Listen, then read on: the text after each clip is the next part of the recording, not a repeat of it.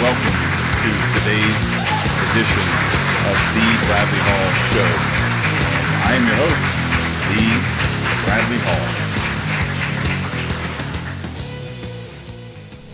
All right. First, I wanted to just quickly say thank you for listening. Thank you for your support. If you enjoy our content, please share it with friends and family or even strangers on social media and help us get the word out. We certainly would appreciate it. Also, if you are interested in finding out more about me and or working with me, please visit my website at www.thebradleyhall.com. Thanks again for the support, and I hope you enjoyed the episode.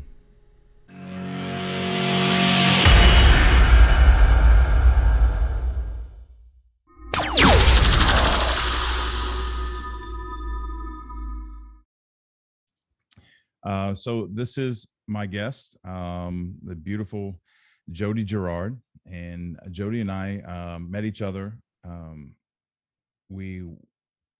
don't you get us started? Why don't you tell us why you're here? Well, I was fortunate enough to be able to join this amazing support group on Facebook, and that's how I met you. Yeah. So our thing in common is we took a DNA test, and the test came back with a result that we weren't expecting. So yeah, I joined the Facebook group. My exact date of my email was September 28th, 2018, 3:30 p.m. in the afternoon. Not that I'm paying, not that it's seared in my brain or anything, but Yeah.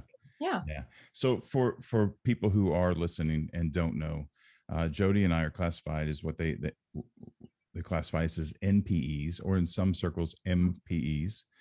And the term NPE stands for there's several. Yeah. Right. Not parent expected, non-parental event. Yeah. And what does MPE stand for? Misattributed parental. Misattributed. Yeah, that's right. Okay. So what that means is that Jodi and I have both discovered later in our life that one or an NPE is someone who discovers later at some point in their life that one or both of their parents are not their biological parents. And Jodi, you discovered yours at-home DNA Yes. test? Yep. Through an ancestry test that I sent off for. Did you have any idea? Yeah, that's where, my story gets a little weird. And so many people have told me to quit saying that I felt stupid, but I mean, that's just kind of the reality of, yeah, I kind of felt stupid because I was raised by two white parents here in the middle of the country, beautiful rural America. And I clearly don't look white. So, I'd never ask any questions, which is probably the biggest question I get asked is why didn't you ever ask any questions? And I'm not sure I have a great answer that will fulfill or maybe I should say satisfy someone's curiosity, but this is just kind of the way it is for me. It's one of those things where when you're really little, I didn't know how to ask. When I got old enough to kind of start, forming ideas in my own head, there were only a few options, that I knew could be answers. And, no one in my life was talking about it. So when I started thinking about that, I'm like, okay, either there's something really bad or, something I shouldn't know, something people don't want me to know, or maybe nobody knows, I don't know. And so at some point in time, I think I switched over the older I got to, do I really want to know? I was kind of afraid, what is the answer? And do I really want that reality? And so that's basically the answer to why I never asked. If the people around me weren't talking about it, I figured maybe I wasn't supposed to talk about it. Yeah. So at what age did you start to have these thoughts and questions? I was growing up keenly aware that I didn't look like anyone else. The story that kind of comes to mind for me all the time is when I was in third grade. So that makes me 8-9 years old, I suppose. And I won this poster contest, and my local paper was sponsoring it. My art teacher had us all make this poster of a book we were reading. And I entered the contest and I won. And I remember distinctly how proud my art teacher was, how proud my third grade teacher was. My parents were so proud. My name was in our local paper. And I remember thinking to myself, I figured it out. I know what to do now. If I can be the best at everything I do, this is how people will love me and adore me. And no one will notice that I look different than everyone around me. I mean, because there was nobody in my school, in my class, in my community, in my family that looked like me. So that was, and of course that's absurd, but at that age, I thought, I've That's figured right. out how to cope with this. So at a very young age, I realized I looked different. And over the years, there would be times when I would try and work up the courage to ask, and I just never did. Yeah. And did you find, and you discovered at what age? 45. 45. Okay. Hmm. So the interesting thing is that a lot of people who have never experienced something like this Hmm. will sit at home and be like, she didn't look like anybody else. She didn't look like her parents. And she started figuring that out at 9. And then she was surprised at the age of 45.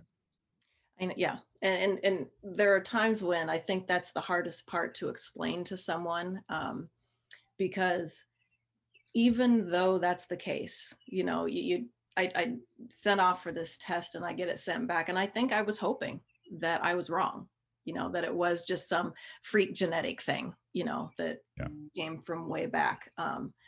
And even looking and staring at my computer screen when I got it, you've spent an entire lifetime creating who you are, trying to figure out where you fit in. You've created a life by then. I've had children, 5 children. I've been married for 24 years at that time, 23 years. And, you know, I knew who, at least I thought I was. And so then you get that email and it turns everything upside down.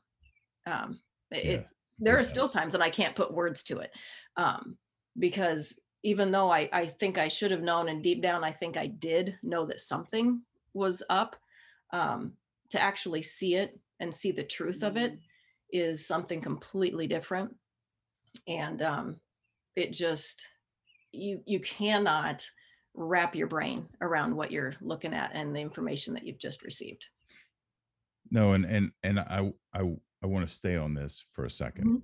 And I know that we've talked enough, and you mentioned something here at the beginning of this that um, that to some degree you feel shamed. I think the words were that you said you I feel feel a little stupid, stupid. but it's important. This is important because I say this all the time, and this really hits home right here. Is that human beings have the ability to see what they want to Mhm. see things how they want to see it. And I've always known that, but when I became an NPE and I joined this group, which is now over 8,000 people in Yeah. this one group, What group? um, and 90% of those are female. So we know there's another 80% of that group of men who haven't joined the group for whatever reason. This very large group of people, and I keep hearing it over and over and over and over, and it corroborates what I went through. What you're saying is that deep down I knew something was different, and I had information start to trickle to me over it was in my adulthood. It was about the age of 33 when I first had a conversation with someone, and I just kind of pushed it aside. And I went for a long period of time, and then I got the DNA test. And the reason we got the DNA test was to explore ethnicity. We were going to have we had some friends that had a Christmas party. Big shout out to Steffi and Alejandro Bell. They are Rodriguez. They had they did their ethnicity, and then they at Christmas they revealed, or maybe Thanksgiving, but a holiday party they revealed their ethnicity, because, and you've heard this story a lot, people think they're Irish, and then they find out Yeah. they're really 10% Irish and Right. 80% German or whatever. So they got their ethnicity results to surprise family members and heat up Thanksgiving in a funny way. And we thought that was a good idea. So we played a little game. There's a program called Kahoot that you can put Mhm. questions into. we had 20 some family members here. Everybody had their devices, and we put questions up about our ethnicity with my wife and I, because her family claims to be Irish and I had more Irish. So we were going to play a little game with it. Mm-hmm. It was the other half. When I saw it, I couldn't. So first of all, I didn't even think about any of this when I ordered the DNA test. It was an afterthought. I didn't even think about it consciously. I think subconsciously there was something going on. Mm-hmm. But when I got the initial results and I looked at it, I couldn't make sense of what I was looking at. I just couldn't make sense of it. And I kept looking at it, and I kept looking at it. And I put it aside for about 6 months before it finally clicked. One day it finally hit me. Oh my God, this is really happening. But so I had information. I had an idea. I'd always known to some degree that I was different. I had started having conversations with people. Then I had the evidence right in front of me, and it still took me Mm-hmm. 6 months to process it. Mm-hmm. Because it absolutely disrupts our identity. Mm-hmm. It does. It does. Did you feel like the rug had just pulled out from underneath you? Yes. Yeah. The bad part for me is I don't think that I realized how much it, this is a hindsight thing for me, looking back to how I was behaving and how I was feeling. And, it was, I think it's worse than what I even thought at the time. I wasn't eating very well. I couldn't sleep. I didn't know what to do. Cause you really, honestly, for me, that was the big question then, was okay, I have this information. Now what? Right. What do I do with this information? I'm 45 years old, and there's this entire half of me that I didn't know anything about. And it just, to call it a trauma is just an understatement to me. It rocked me in ways. I mean, losing my dad who raised me is the only thing, honestly, that has even come close to disrupting my life as much as what this did. Yeah. So let's hang around here for a second. Yeah.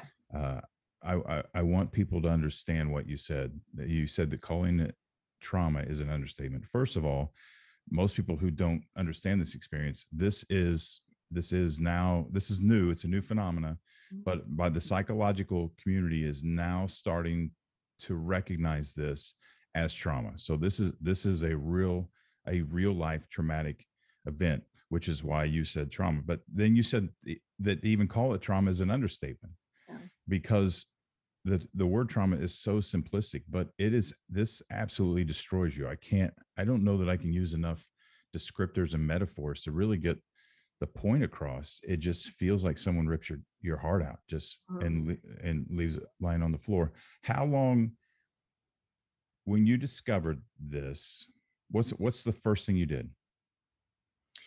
Well, I was at work when I found out. And I did when I got the email, and I did the whole, I'll look at it when I get home, kind of a thing, which lasted all of about 5 seconds, the whole curiosity killed the cat thing. So I open it, I read it. And what's, I guess, amazing to me is this immediate, I had a physical response. I remember my heart pounding, and that whole, when you can start hearing that in your ears, that whole heart pounding thing. And I remember I felt sick to my stomach, and I'm thinking, what am I looking at?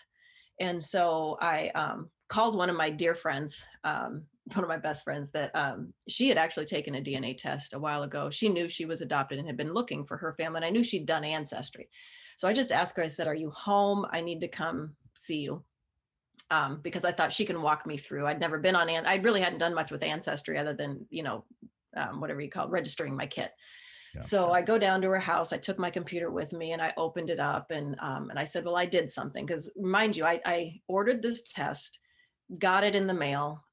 It just so happened no one had been home and gotten the mail that day. Very unusual at my house. I'm not normally always the first one to get the mail, but got the mail, saw that the test had come, taken it home, hid it, spit in the tube the next morning, put it back in the mailbox, and had told no one. I didn't tell my husband. I didn't tell my kids. I didn't tell any of my best friends, none of my family, nothing.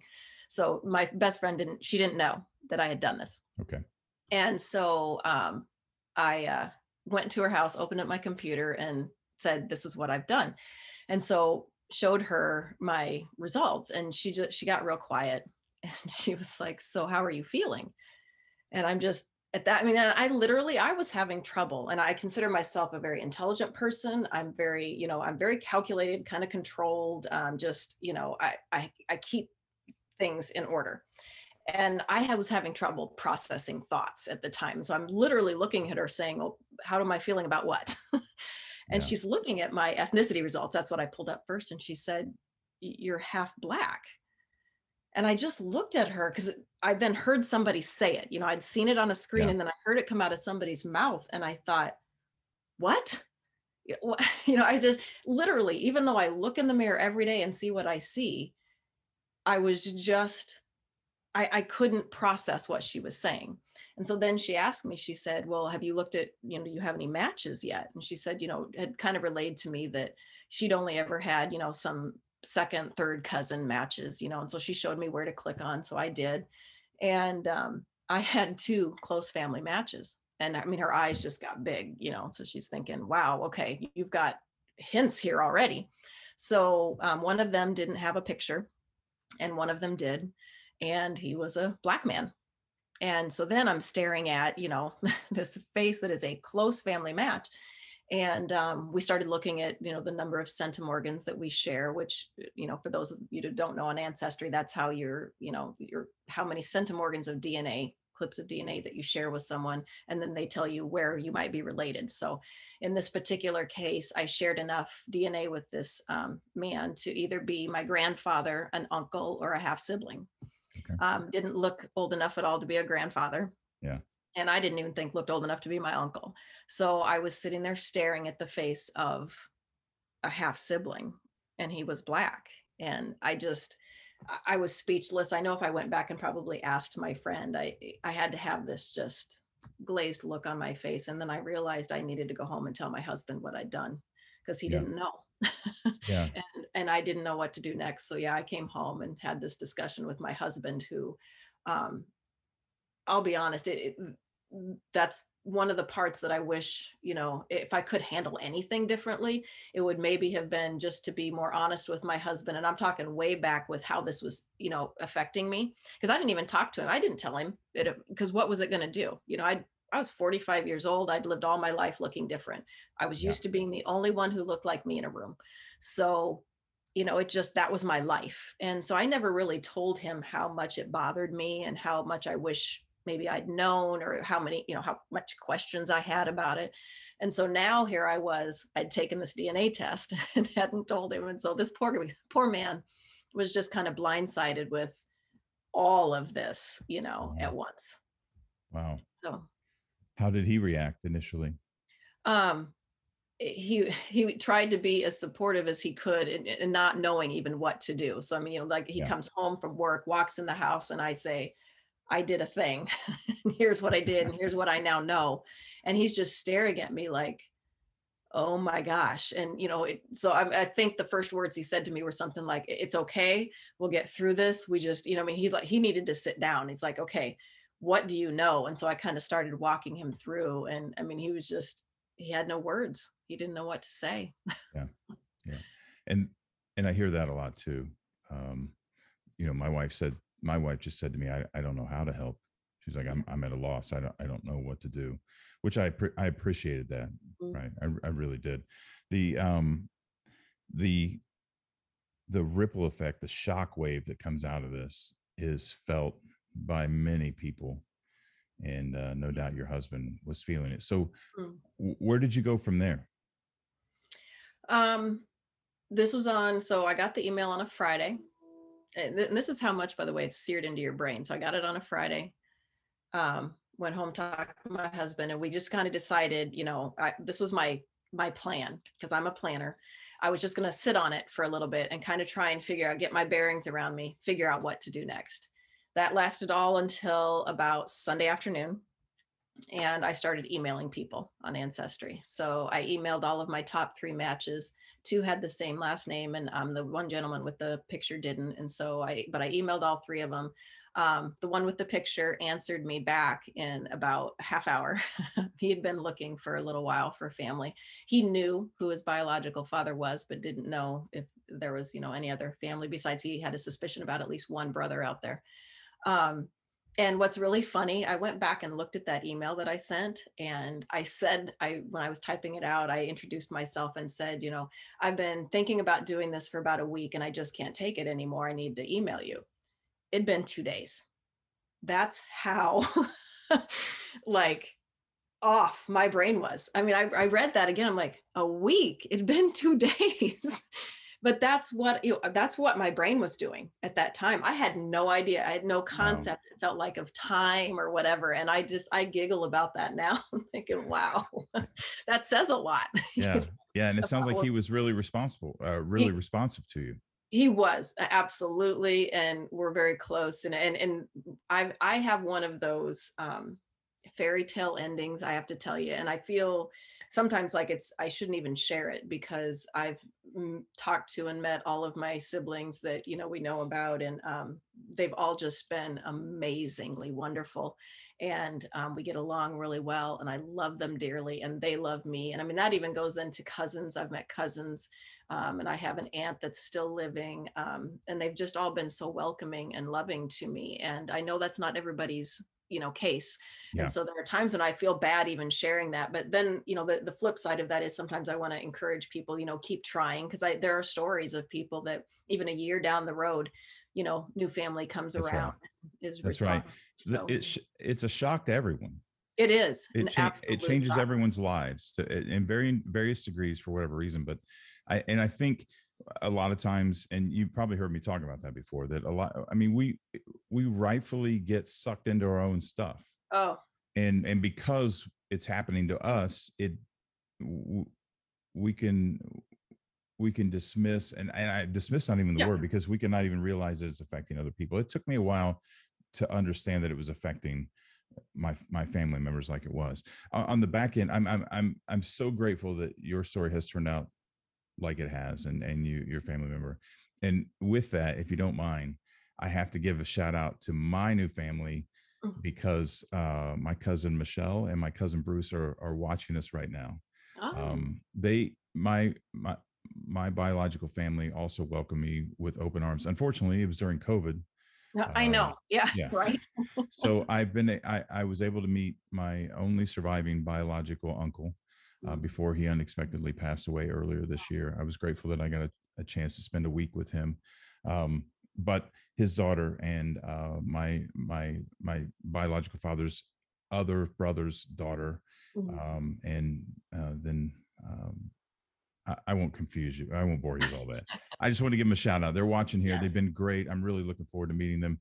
And I consider that a blessing. And I know that, Oh, it's huge. again, some people don't have that. And there's them horror stories, but I agree with you. Give it time, Mhm. because uh, it disrupts everybody's life. Well, it does. And I think back to, just I love how you put that we get so wrapped up in this. And it's for the people that know me, it's going to be really hard for them to imagine me like this. And that's another hard part about explaining what I went through, because I really I've always been that person who's, had it together and, at least tried to put on that face all the time. And this really had me in a place where there's no other word really, honestly, to use for it. But I was selfish because I couldn't unfocus on this. I couldn't think about anything else. I couldn't perform, what I thought were just my day-to-day duties. It was like I was a robot just kind of going through things, but my mind was never really present. And I've on occasion, and maybe more than what I needed to, but I've written letters or texts or whatever to some of my brother's wives because I inserted myself in their life in a way, because I'm just desperate for information. I Yeah, want to know about my Black side. I want to know about my family. I want to know about my extended family. I want to know about grandparents and great grandparents. I want to know about them. I wanted to get to know them. And it was just this flurry of texting and talking on the phone and an obsession, really. And I remember just I'd written them and just said, I'm sorry, because there's no way of getting around that I have hijacked your husband for a yeah, while. And and here's the thing that I have to remember too. I'm a just a strange woman. right, Yes, I'm biologically related, but I'm also just getting here. So it's right. not like a sister that they've grown up with. And so um, it is, it affects so many people and affects so many lives, and there's no way of getting around that. And I don't know how to make that better for anyone, Yeah. other than to try and, get people in the new family side or spouses and whatever, just to understand that, this has rocked us in a way that we can't explain. And we try and get through it. And, I went and saw a counselor. My husband was great. I have two best friends, and, both of them are, I don't know if they're watching or not, but Christine and Andrea have helped me out a ton through this. And so with people around me like that, I've gotten what I would consider better and more, trying to figure out what life looks like now. Yeah. It takes time. Hmm. It takes time. How soon after your discovery did you find the group? Um, I want to say, I should have looked this up. I want to say I joined in November of 2018. So it wasn't all that long, because again, the organized weird way my mind works. I wanted to know what was out there. I started Googling books that I could read, and to see, it's like, because I'm sitting here thinking, what do I do with this? Is there anything? Has this ever, because at that time I was like, has this ever happened to anybody else? I didn't know anybody that this had happened to.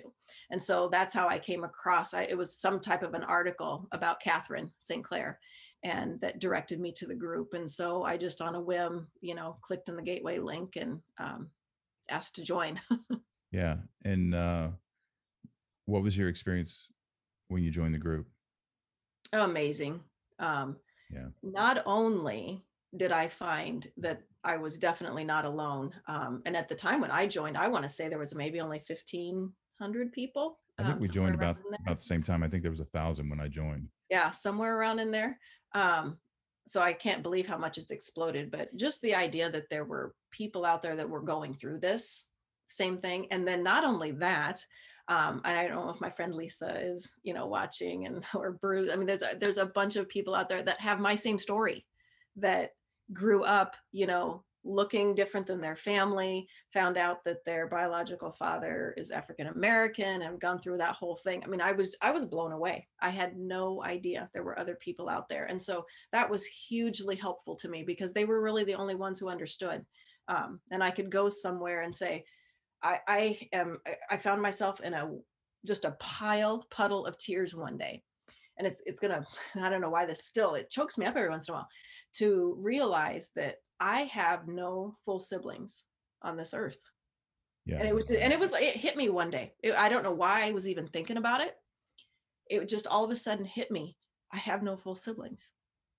And and I went to the group and typed something in. And I mean, this list of people just, encouraged me, and, loved me, and, and said, oh, I feel the same way, and told me what you're feeling is normal, and, and helped me through it. Yeah. These are the things that people, when they first discover this, I had a very good friend of mine. His first words were, well, your dad's still your dad. Mhm. And he said that out of respect. I mean, he was trying to make me feel better. Right. Mhm. But so it's these details, the things that we're talking about, that suddenly we realize that not just our biological father isn't our biological father, but everyone that comes along with that family that we spent every holiday with, every birthday with, side by side, whatever the case may be growing up, they're not biologically related. And Mhm. you can say that that doesn't matter all you want, but it does something to the mind. Mhm. And you have to work through that. In the end, in my situation, it's not going to matter. But Right. I have done a lot of work to get here to make sure Yeah. that that's the right place to be. And you could tell me all you want, but I have to work through it. Yeah. And the same thing, thinking you have several siblings and then realizing that you now only have half siblings, it may not seem like it makes a difference to someone who hasn't experienced it, but it doesn't. It does a number on your brain. I mean, it It does. really is traumatic. It feels um almost like you've ripped off an arm, yeah. and you're trying to attach, a different one, but you're saying, well, but that arm is still my arm, Yeah. and you're trying to figure out how does that all fit together with three arms? Yeah. What does that even look like? Yeah. Uh, and and I told somebody one time that it felt like, if I had the story of my life, my book of my life, that it was like somebody came along and ripped out all the pages, threw them up in the air, and added a bunch of pages. Yeah. And so when they fell down, now I'm trying to pick up these pages and put them back in a book. And there's pages of people that I don't know, events that I wasn't ever a part of. And I'm trying to make them all fit. There's pages of things. Obviously, everything in my book happened to me. But now I'm looking at them like, okay, but where do they fit now? How does this all fit together and make my life story mean something Right. real and in any sort of sense that makes sense and any sort of order that makes sense and in any sort of way that it can be there together. Because I love what you just said, because in this situation we now question whether everything was real. Yeah. When I look back, I'm like, who knew? Who Mm-hmm. who knew? Who suspected? Who had conversations? And You know, even that's a question I've asked everybody in my family that I've talked to. It's like, and I say it this way, and even friends, I say, I know you had to have had conversations. I started out like that. Like, yeah, I know you did. yeah, 100% of the people said, yeah, we did. yeah. But they just never said, and didn't know, and, whatever. But I know they did. And so that it is, you're going back and you're doing that. Okay. You start questioning everybody's behavior. You're right. You're like, Was this was I because, 6 years old and I left the right? room, and then they had a Yeah. conversation about me after I left the room, after I went outside and played with my cousins or whatever the case may be, and that will make you rethink whether your entire childhood is real. Yeah. And so that's what we have to work through. I'm happy to hear you say that you went to therapy. Is that right? Yes. Yeah. Yeah. That I'm took me about a year to admit I needed, and some yeah. coaxing by a lot of people who love me. Yeah. I appreciate your vulnerability. I didn't, and I wish I would have. Mm, The group offered that for me, and I had already done a lot of self healing, a lot of work. From my life was a catastrophe about 15-20 years ago.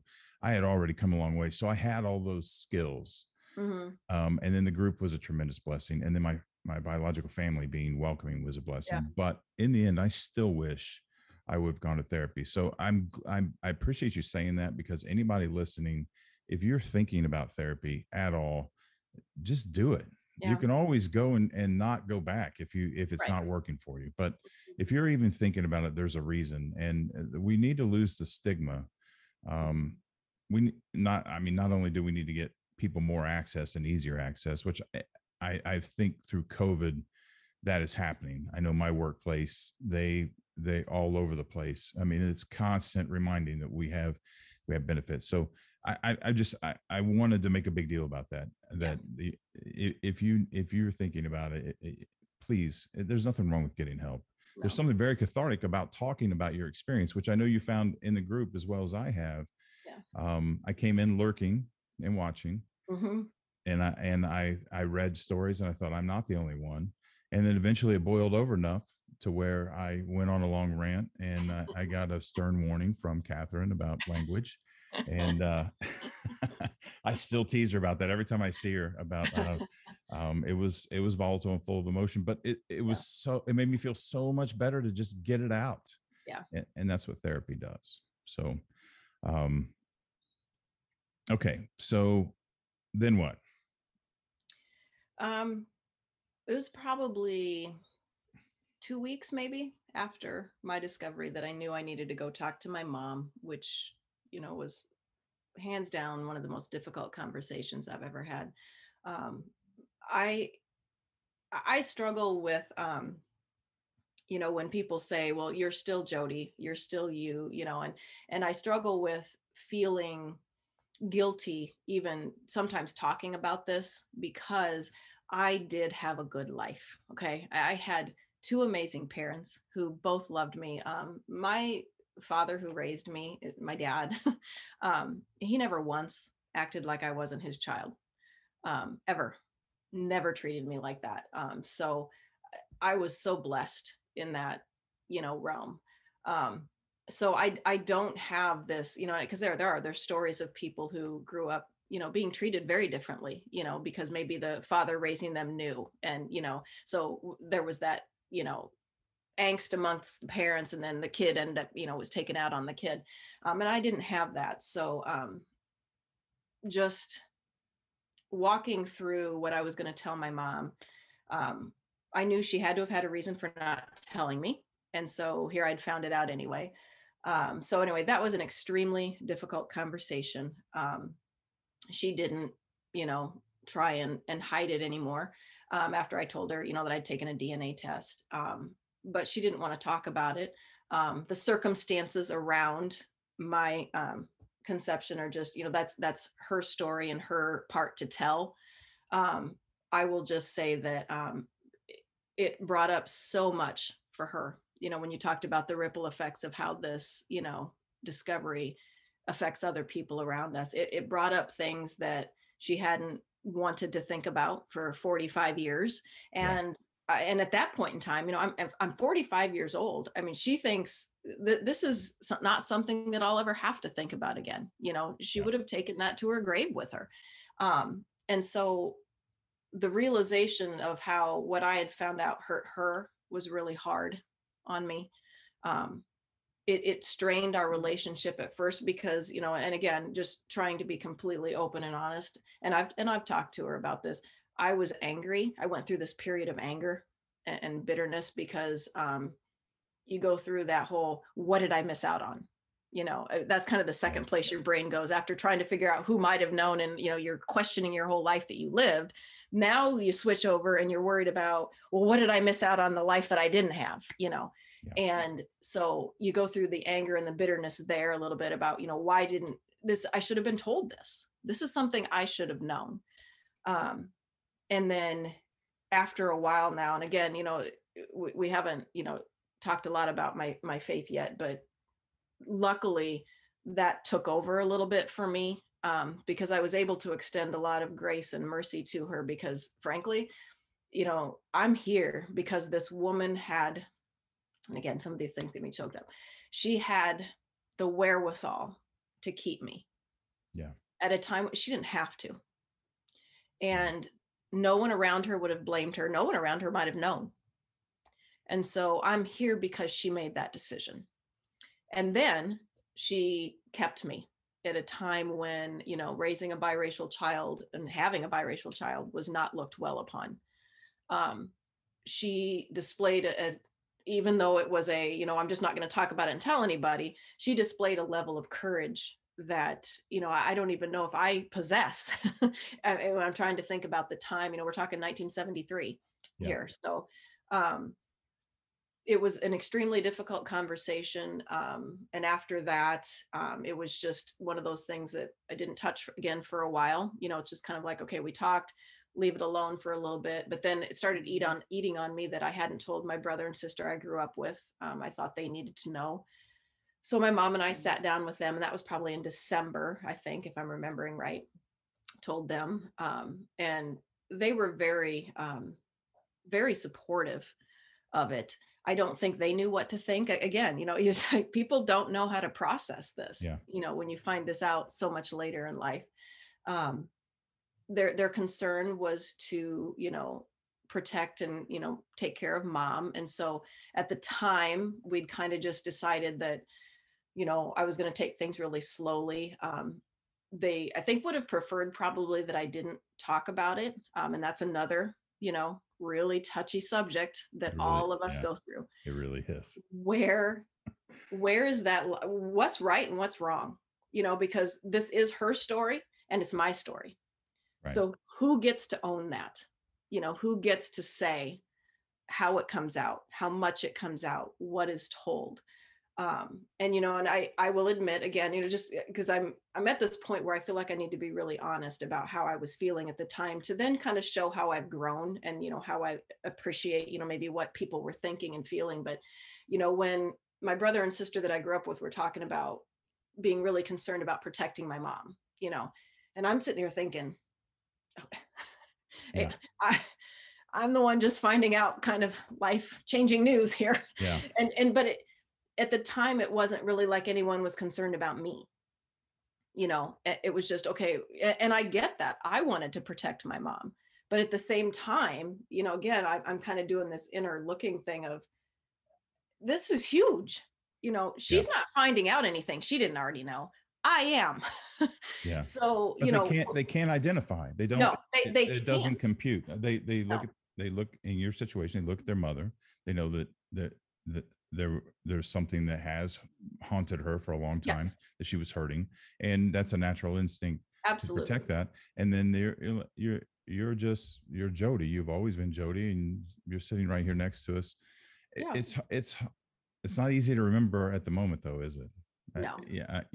And there's so much to that. We don't have time to go through all that. I And I know know. you want to get to some other things, but it doesn't make it right. But it's understandable. It is. It takes away some of the venom if you understand human Yes. behavior, and you know that Yes.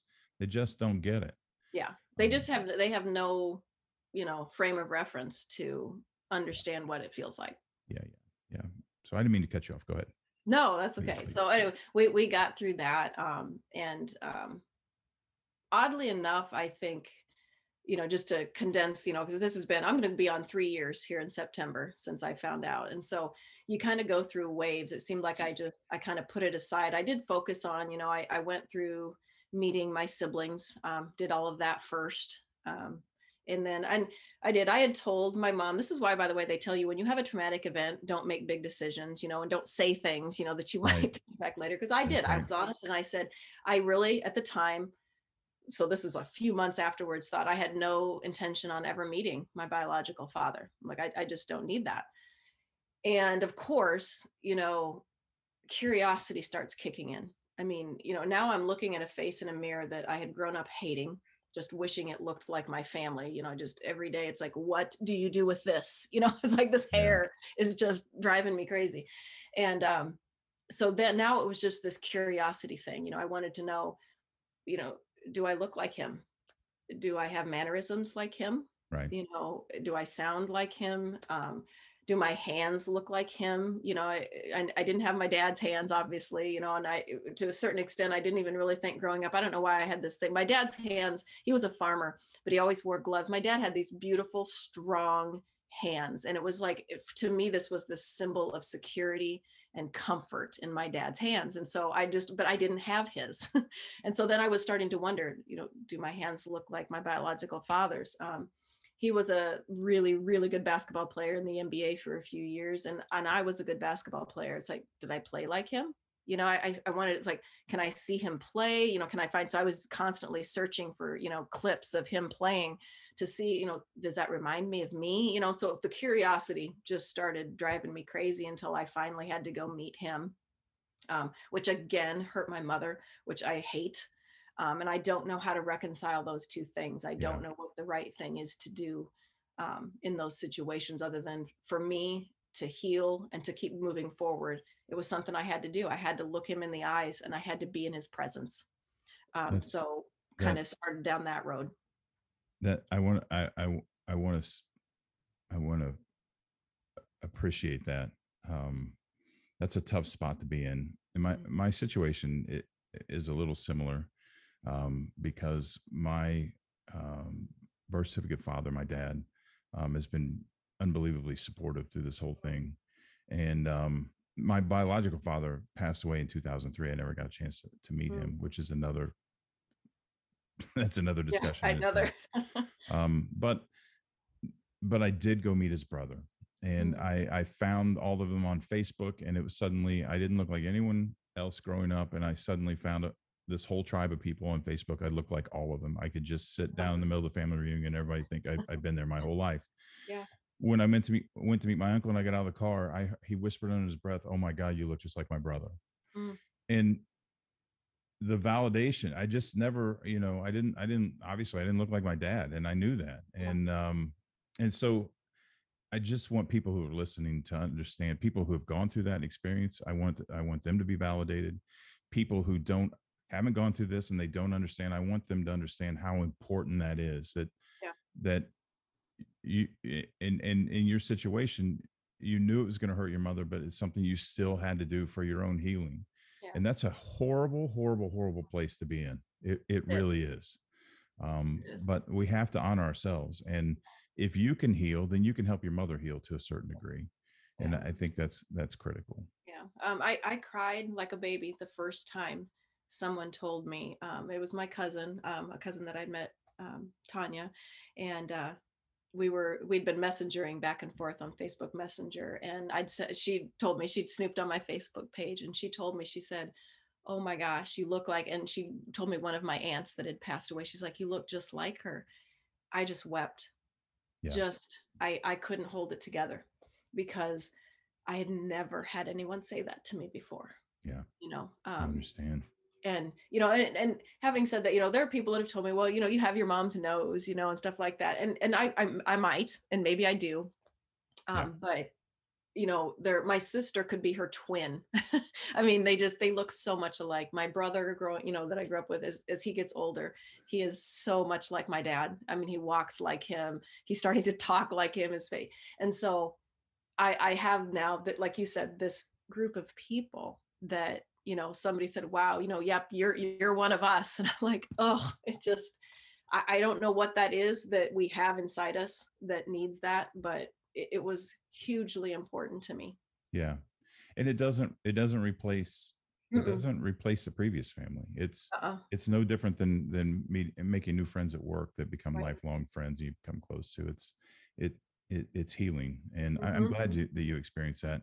And some people don't. And Yeah, anyone who's listening who doesn't, my heart goes out to you, me too. because I haven't had that experience. I've had some other negative experiences that some people don't deal with, but um, you know, Yeah. I'm glad that yours turned out so well. So let let's get to the big one.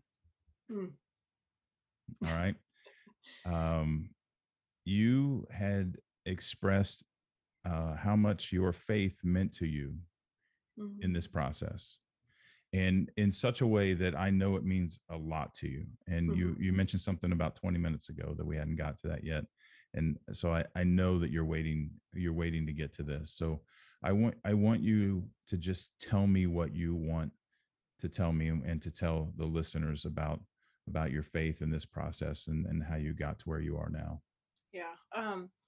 It's always been a part of my life. I grew up in this beautiful little country church not too far from where I live here. Really beautiful people there, wonderful pastor who married my husband and I. Just beautiful little Bible believing church. So it was always there, but for me, it was just, there was a lot of head knowledge to it. I don't know that I was living it, like I should be, but, I was young, and you're growing up, and, there's a maturity process, just like with anything else. What I didn't take away when I was younger that I think would have really helped me is identity and where that belongs, and once I have figured that out now, and rooted it where it should be. So my identity is in Christ. I'm a daughter of the King. Once I figured that out, the whole idea of am I black or am I white became side issues that I could just start working around, and I could get them put together better. Because I went through, again, this identity crisis and I'm going to be vulnerable here and admit, and people who know me and have been gone through this with me, they know I'm telling the truth here.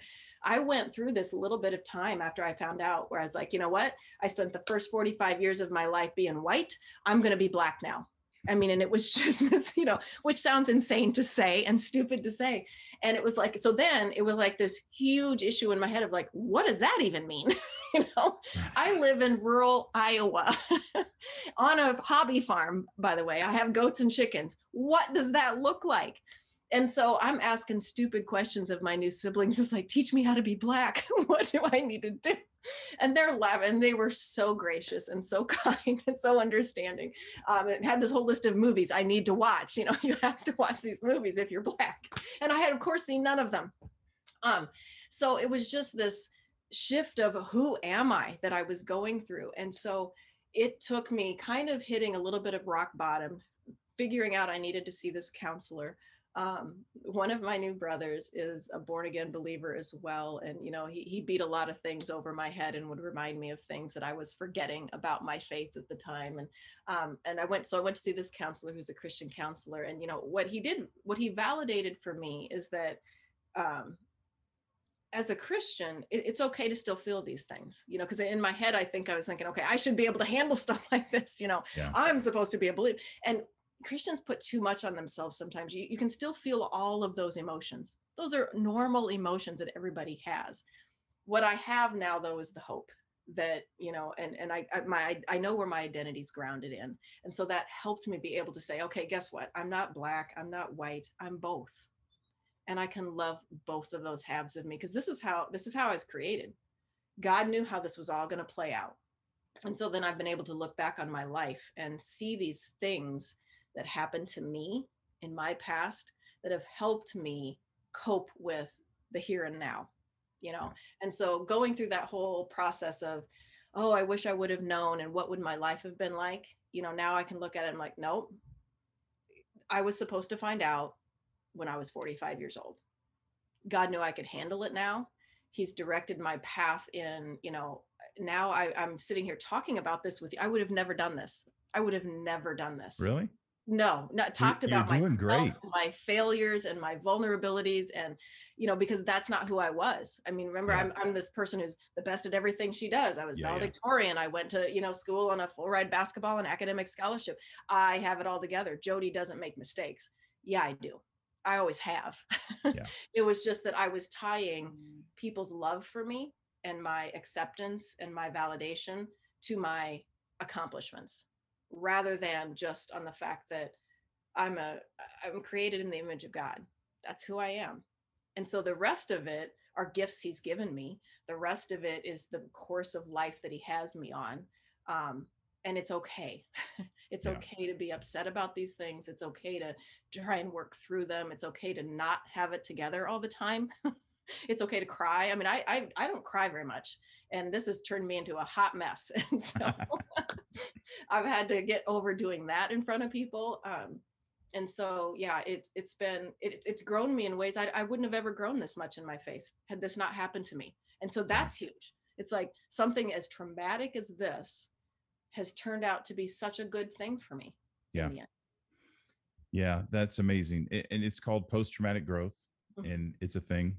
And I'm sure you've heard some of my lectures about, the choice that we have. We can either remain a victim in our circumstance, or we can grow from it. We don't have any other choice. Right. You either Right. just let it destroy you, or you figure out how to make it work for you. And you've certainly done that. And your ability to I don't really I'm not at a loss for words very much, in case you've never noticed that. I think you're amazing. So many people have a hard time moving forward from this, and we see it all the time. And there's so many people in the group, and we have our regular discussions, and within the group, and I've just put together a course on this, actually, that I'm going to launch July 1st. That we have to repair our foundation, and this blows our foundation completely apart. We think we're one thing. Really, and our identity is unnecessarily rooted in what we think we are anyway. Yes. We're like, Absolutely. oh, I'm Irish, and I'm Yeah. a farmer's daughter, whatever the case Yeah. may be. And that's not really who we are. Those are just labels that we attach to ourselves. And this blows it blows Yeah. all that to pieces. And we have to, and any type of identity, any type of trauma, significant trauma, disrupts our identity. And this is glaringly obvious, and your situation is even more glaringly obvious. But we have to repair that foundation before we can heal and we can move forward. And but the beauty is that when we do that, then we get to choose who we become. We've always chosen who we are. We just didn't realize we were making those choices. And this puts the ball in our court. Then we get to really accept what we want, deny what we want, and really put the pieces together and live how we want to live. Which, man, I wish I would have had that knowledge when I was 17, but Yeah. I paid dearly to get this knowledge, so I'm happy for it. Yeah. And Well, and I've thought about that too. And, all I can say is that I'm thinking, you take even just one little thing and change it back in my life as I've, come along here, that changes everything after it. that's right. I'm sitting here with you, able to, talk about, things that I've failed at, and how God has used all of those messes that I came through Yep. to hopefully, my goal is to just hopefully always be honest enough and vulnerable enough, and listen to people and be loving enough to help someone through this, because I can't fix it for them. It's just, they just need someone sometimes to just be able to bounce this off of, and to listen to them and to say, what, I've been there, but even though I've been there, my walk is different than your walk. I mean, there's differences for each of us, and we all get there. The timeline is different, and the circumstances are different, and results are different. And so I'm grateful. I've come to the point where I'm grateful. There's a place in the Bible where Paul talks about being grateful for your trials, or Timothy. I'm going to get all that messed up, and my brother's going to call me on it. So yeah, you got that one wrong. But anyway, being grateful for your trials. Right. And I am now. I've gotten to that point where I'm like, I'm grateful that the things that happened to me have now been able, I can use them for something good. Yeah, that's awesome. That's a good place to really start wrapping this up. The one thing I want to go back, you said something a second ago that I think we all need to realize, and this is just isn't NPEs. This is everybody, and people who are struggling with their identity or their purpose in the world, or whatever the case may be. Anything changes between both of your biological parents, you don't exist. Yeah. Yeah. And I get a lot of NPEs that say, I wish this never would have happened. I want to belong to the dad who raised me. It doesn't work that way. Right. You would be somebody completely different. It doesn't. Yeah. So anything changes. Even the time changes. If we're conceived a minute later, we're someone completely different. We're not who we are. So from that respect, it's a miracle that you and I are sitting here talking to each other. And the numbers are exponentially outrageous. They're unfactorable of what the odds that you and I get to be in the same space and time. It's a true miracle. So I'm grateful for you. I'm grateful for you spending time with me today. I'm grateful that you allowed me to, share my story. Yeah. Anytime. I hope you do a lot more of it. You've got a remarkable story. You've got a great presence about you. I think people listen to you. So I'm grateful that you're here. I'm sorry about the technical difficulties. It's okay. we will get that worked out. But yeah, and please stay in touch. Let's. We got a lot of work to do. We got a lot of people who are hurting, and we got a lot of people who don't know we're here either. Yes. And we need to find them and get the word out and help people. So yes. keep sharing your light, will you? I will. Thank you so much. Yeah, I appreciate it, Jodi. So I'll talk to you soon, okay? Okay, sounds good. Have a good night. Take care. Bye-bye. All right, I want to thank you again for your support, for listening. Please remember to share and help us get the word out. And until next time, I'll see you then.